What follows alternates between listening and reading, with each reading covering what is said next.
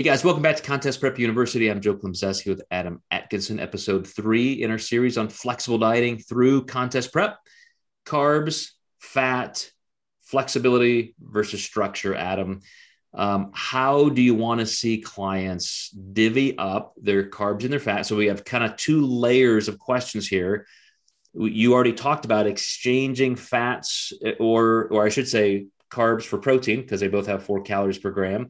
Fat obviously has almost double or a little more than double. So you're going to have to factor that in.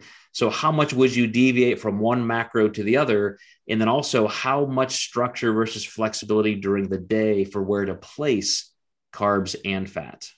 Yeah, I like more structure here, to be honest, and less wiggle room, obviously, just because, over the course of a contest prep diet, you can get a greater thermic effect of food from protein and carbs. And we always have to keep in mind adherence is the most important part of this. So if you can't go with a lower fat diet and stick to it, please don't listen to what I'm going to tell you. I would be a flexible coach and say, let's eat more fats if we can't get you to stick to this. So it's a very minute thing, but in the world of competition prep, we want to be the best that we absolutely can be. One other thing I want to talk about before we go into this, a lot of people are talking about fats for a healthy hormonal profile. Your goal in prep isn't necessarily to have a healthy hormone profile.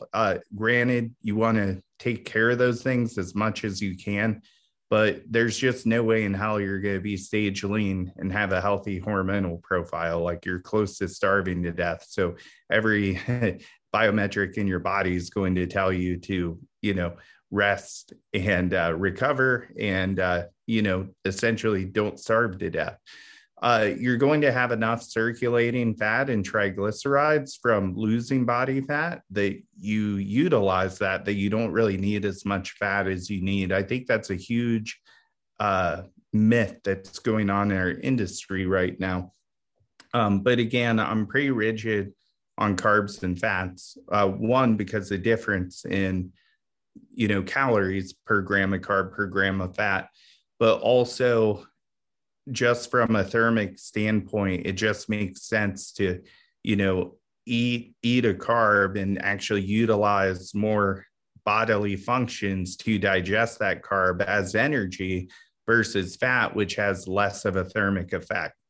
Mm-hmm. I'm going to circle back to what you said just about hormones, because in reality, if we needed fat for the better hormone profile, then people who do high fat ketogenic diets would be better off. And that's just not true. They tend to have lower testosterone levels and so forth. And in reality, when you look at research, if you go over 40% of your calories from fat, your testosterone levels go down, as they do if you go under about 20% of your calories from fat. So there is kind of a sweet spot margin. And then, like you said, it has just as much to do with your body composition and fat levels than it does your fat intake. So yeah, all of that stuff is just kind of, silly to even talk about. But to your point about, which should you use, more carbs or more fat? Can you make those equal exchanges? I too, based on somebody's social preferences, if they're eating out a lot, if they like certain foods, if they feel just a little bit better with more fat, I'll kind of range up toward 30% of calories from fats, which is pretty high in a calorie deficit.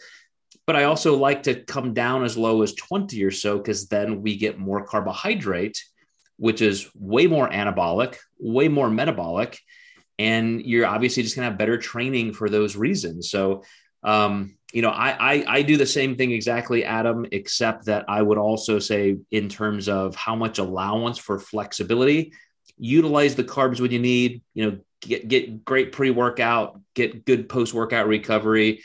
You can have a meal or two that doesn't have any carbs. You can have, you can do different things during the day. There can be really high levels of flexibility, even with the quality of carbs.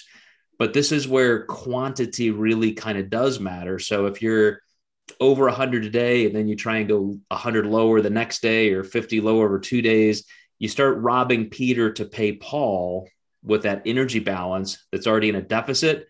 it's going to get tougher. So I think I also would say let's try to stick to a reasonable amount of structure.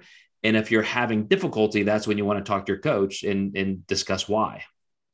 Yeah, you can really run into a slower source of energy versus a faster source. And those swings can be really hard for somebody to understand what's happening in their body. Why am I massively hungry one day and then the next I feel fine?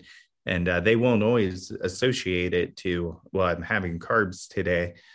One more thing I wanted to add is a lot of coaches will just add fats when people have slow digestion, which actually isn't a bad move. But there's so much more you can do, like looking at food logs and, have look at sources of food more than just say, hey, here's 10 more grams of fat. I'm just seeing a lot of that in the industry right now, where it's just kind of a lazy move. Like actually look at the people's food, make sure they're not eating weird stuff that they're not digesting well. Yep, exactly. And not so ironically, we're going to actually cross into that in our next episode, guys. So stay tuned for episode 4. We're going to talk about cardio, total daily energy, and how to manipulate some of those things as you may need. See you next time in Contest Prep University.